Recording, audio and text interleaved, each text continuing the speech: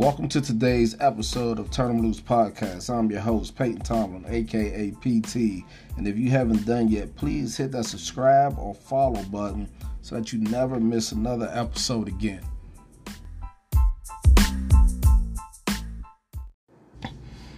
Hello, everybody, and thank you for tuning in. Today, the topic is going to be Ahmaud Arbery's case. I definitely want to discuss this a little bit, give my point of view of this. I know everyone are upset about this, and you have every right to be. So am I. That's why it took me some time to decide to even post this. It's such a sad and tragic situation. Nothing that is too new to you if you're African American. We hear stories not quite like this, but there's some baseline of this in a lot of the stories that we have. Probably the most noticeable one would be the Trayvon Martin killing by the Zimmerman dude, who, by the way, is still walking around, which absolutely just tears my heart apart for that family to know that their son's murderer is free and still walking. But this one is just a little bit different. Same kind of scenario, but different. If you're not familiar with this case, then quick summary, without going into too many details, you could Google it if you want. But there was a young man, Ahmaud Arbery, who was out jogging, ran through a neighborhood which is considered by the civil rights lawyer as his name is Lee Merritt, by the way. He's representing the mother in this case. But he said that area, that neighborhood, is a segregated area, all Caucasians in there. And Arbery was running through that neighborhood. He's just jogging. So I guess they're building houses over there. So there was a house that was framed, and he ran into the house, looked around 3 to 4 minutes, ran back out. There was a man by the name of Gregory McMichaels, who must have been outside on his porch or whatever. He saw Arbery run into this house, and according to his statement, that neighborhood had a lot of break-ins recently. And he thinks Arbery, Ahmaud, fit the profile of the person who was breaking into the houses in there. So he calls his son, Travis, and they begin to hop in a truck and chase this guy. There's a third person. I don't know how he got involved. I don't know if while they were driving, they called out to him because he was outside, or if they called him while they were already pursuing him. There was a guy named William Bryan, goes by Robbie, I believe, he's the guy who actually recorded the shooting on tape. So he joins the hunt. The three of these men follow Ahmaud down the road for a while. They're chasing him. They're trying to cut him off. He's running. They're telling him to stop. They want to ask him some questions. And he kept running till they finally kind of trapped him in. He had nowhere else to go. The older gentleman, Gregory McMichaels, gets out of the truck, and he approaches Ahmaud. A fight ensues, and they end up shooting him, Ahmaud, 3 times, I believe, as you can see it on the video, to where he falls and takes his last breath. The tragic part about this is that the man who was recording, who is now, by the way, doing his world tour, he's on CBS and everywhere else claiming that he's innocent and that he had no part in this. According to the civil rights lawyer, they were passing this video around amongst their friends. It wasn't until, because remember, this incident happened back in February, so it didn't really start getting traction until the end of April and then early May, definitely. So they were passing this around for about a month or two around to their friends. And then as this thing started to take traction, somehow it was leaked to the media. Kind of suspicious because it was leaked right after they went to arrest the two gentlemen, and the rumor was that it was leaked to show that those guys were in their right to do what they did. I think the way that I heard it is that he released the video to show that Ahmaud was the aggressor, and that's why they shot him. Imagine that, right? So that's the background of this whole situation. Now, here's the problems that I have with everything that I just talked about. These guys are not cops. Gregory was a investigator for their city's DA and for 31 years, but he's retired. So even if they thought that this was the guy, their course of action should have been to call the police. But they claimed they wanted to do a citizen's arrest, and that they're able to do it legally because Georgia does have a law that allows for citizens to make arrests. In 2020, and I know Georgia's not the only state, but there are probably multiple states, and I will have to Google it and look it up, that has this rule. Now, I don't know about you all, but no citizen is going to arrest me. You know, that's just will not happen. They're not trained to arrest me. They have no training. They have no background. They have no education in law. So what gives them the right to stop me from doing anything? That's how I see it. With that said, to make this story even more intriguing is that because of the relationship that the father and the son have in that town, no one seemed to want to prosecute them. So the original story was that they actually saw these people breaking into a house. Once that story changed, they went to the citizen arrest deal. Then they went to a self-defense background or defense. But no one locked them up. They literally chased the guy for however long, shot him, got questioned by the police, and then was set free for 2 months. 2.5 months, actually, because they were just arrested, I think, last week or maybe the week before. Meanwhile, they couldn't find a DA in that town to even press charges. One DA actually even wrote a letter explaining why they were in their rights to do exactly what they did. And all three DAs, sorry, tongue twister, recused themselves from the case. And then I had to go into a different town to find a new DA to prosecute. I think she's out of Atlanta, maybe, or Savannah. It's Atlanta or Savannah, somewhere around there. To add on to that, they couldn't find a judge in that city of Brunswick, Georgia, to even reside over the case. So they had 5 judges that recused themselves. They had to go get a judge from Savannah, Georgia, to come in to oversee this case. Something is wrong here, right? This is definitely just completely wrong. This is something that if you're a black person, you point at, and you could look at any of your white friends or Mexican friends or Asian friends, whatever friends you have that are not black, and look at this and go, how does any of this make sense? And please wait for an answer. You'll be waiting for a long time if you ask me, because there's no way anyone can justify how you can't 3 DAs and 5 judges in one town who removed themselves from putting 2 guys who stalked a black man and shot him in cold blood in jail.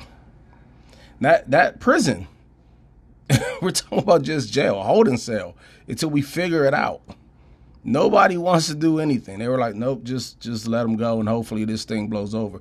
And there was 2 months or so because of the coronavirus that this story was kind of lost nationwide. Of course, locally, I can only assume that it was on television and in the news and people were reporting it. So this goes back to just a deeper thought, right? And this is what I really want to get into. Um, you know, since African Americans or Africans at that time were brought here from Africa as slaves, we have never been liked. We have always been the target of injustice. The same conversation that I'm having right now and the same frustration that I'm having right now is the same frustration my father had. It's the same frustration his father had and his father before him. And it goes all the way back. There has never been a time in American history where blacks were considered equal and treated as such. There might be small pockets and towns, and yes, we're definitely better than we have been, but we still have this going on in small town America. And you can't, if you live in a city, then yes, maybe you're blinded to it, and maybe you're saying, but no, there's no way that things could still be so bad. And I could attest for that, right? Growing up in D.C., Prince George's County, I lived there, not my whole life because I'm originally from Pittsburgh, but when I moved there when I was about 8, 9 years old, I stayed on that East Coast. I never had my first plane ride was to basic training. So getting stationed out west in Idaho, I actually thought that every place looked like D.C., like the East Coast. I driving into Idaho, I saw land for miles. Like, it was so flat, and there was no houses, and there was no McDonald's, and there was no nothing. You could just look for miles and see nothing but desert and mountains. That blew my mind. But then it opened my mind to understand that what I thought before was wrong. So when people see this, they should believe that whatever they thought before was wrong. Instead, they try to justify it, or they don't speak up at all. Everyone who claims that there's no racism or there's no, we're all equal under the law, then where's your outrage for this?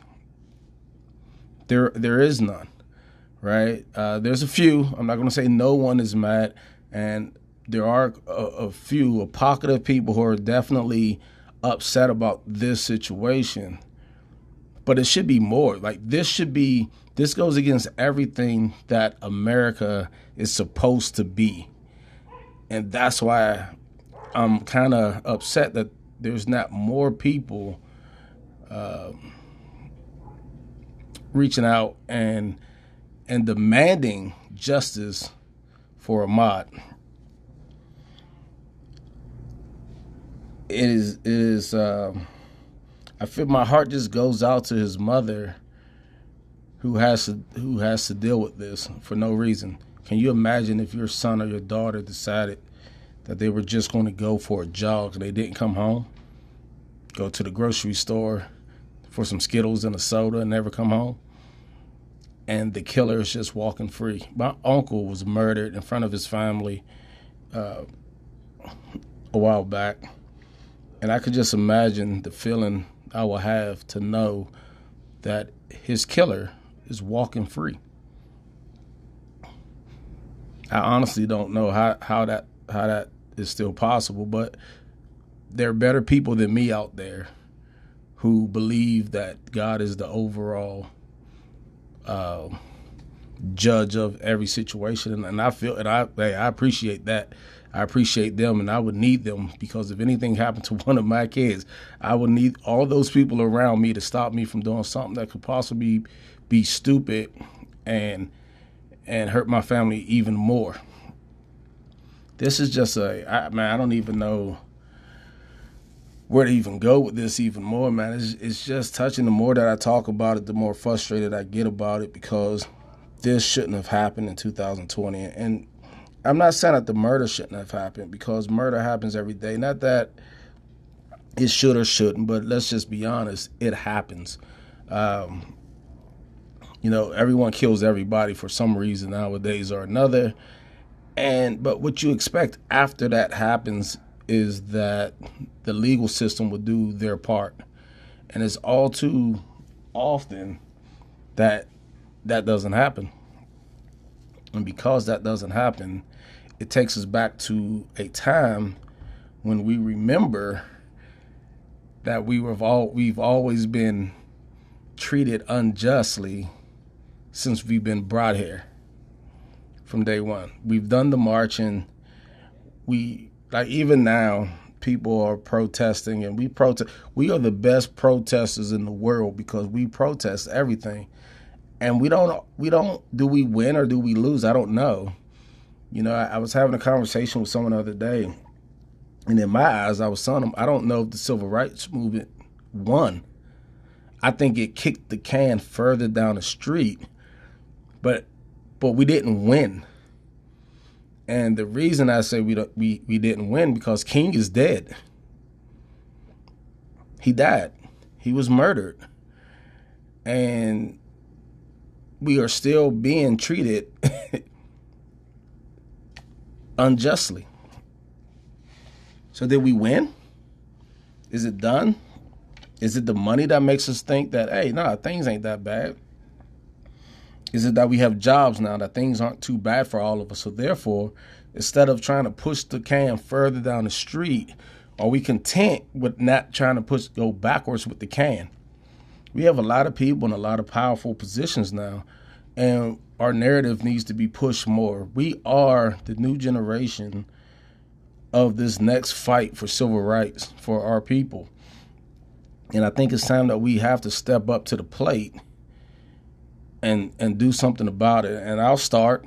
I'll be, I'm sure there's people already out there doing it, but I'm getting into the game. I was very critical in one of my posts in our group page, on Turn 'em Loose networking page, about the NAACP, because I read an article that said that the NAACP, I don't know, they had questions about this case or something, but it came so late. It was the Atlanta branch of the NAACP, and this was after Joe Biden came out, and after LeBron came out, and Ellen came out, and everyone across the world decided now they voiced their opinion about how much they hated this and how wrong it was, and then the NAACP came out and made a statement. And I thought that was way too late. I thought they should have been the first one at the table or at the door the moment they heard about it.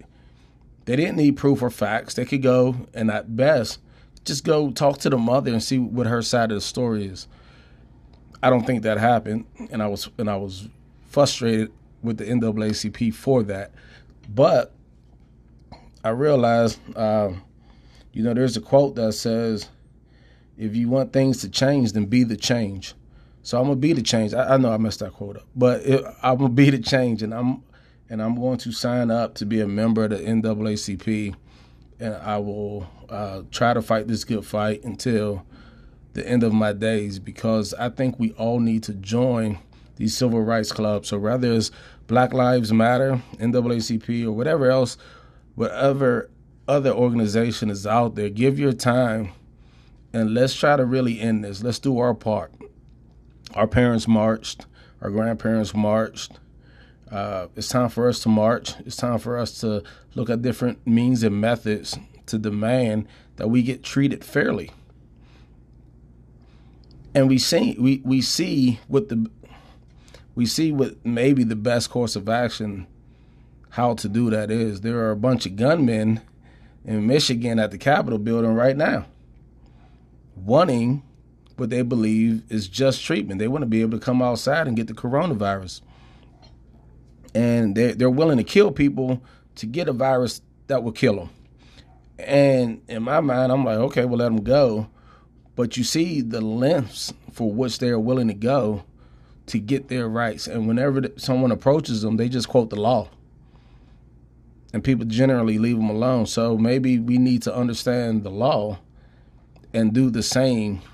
Not that we want violence, but we have to definitely be willing to defend ourselves when necessary. Today is Malcolm X's birthday, I believe, and we need to look at more of his teachings. I believe we went the MLK route, and we see where we still are. I don't believe violence is the answer, but I don't believe being targeted and being treated unfairly is the way to go either. I don't think taking it and just getting and keep taking it is the answer either. Eventually, fighting back has to be something that is on the table. And I don't mean reckless. I'm not saying murder. I'm not saying any of that. But I'm saying we need to be able to stand up and take care of our own people in any matter or fashion that is necessary to get it done. And I don't mean it's just in white and black situations. I mean it's in every situation, including black and black situations. Because as much as I like to sit here and I look at this Ahmaud case and it is a white person and a black man, or a few white people and a few white judges and a few white DAs and one black man, we know that that's a problem. But that doesn't happen all the time. When I walk out my house, I'm not necessarily always afraid that a white man is going to kill me. I'm afraid that my own people kill me, because statistics show me that I'm more likely to be shot by my own brother or sister than a foreign person. And we can't allow that to happen either. We need to learn how to treat each other better, and we need to just be better people and treat our neighborhoods better and give us a chance. It's going to be hard to fight a fight asking for things when we're doing the same stuff to ourselves. So yeah, it's sad that it's sad and tragic that this incident has happened. It's sad that his mother has to go through this. It's sad that the cops can't just do right by the family and just lock these people up and give them their day in court, right? Let's get judges and let's get lawyers and let's get there and let's lock these guys up and let's show the world that this is not okay. At least let's show our country this is not okay. Brunswick, Georgia, or the whole state of Georgia, if you ask me, this is their chance to show the rest of the country that they're not who we think they are. This is their opportunity. This is their time. I hope they take advantage of it. That's all I have today. Thank you for tuning in. If there's any questions, concerns, or anything, hit me up. My information to contact me will be in the description. Looking forward to you. And hey, know what's in your heart and follow your own path. PT out. Turn them loose.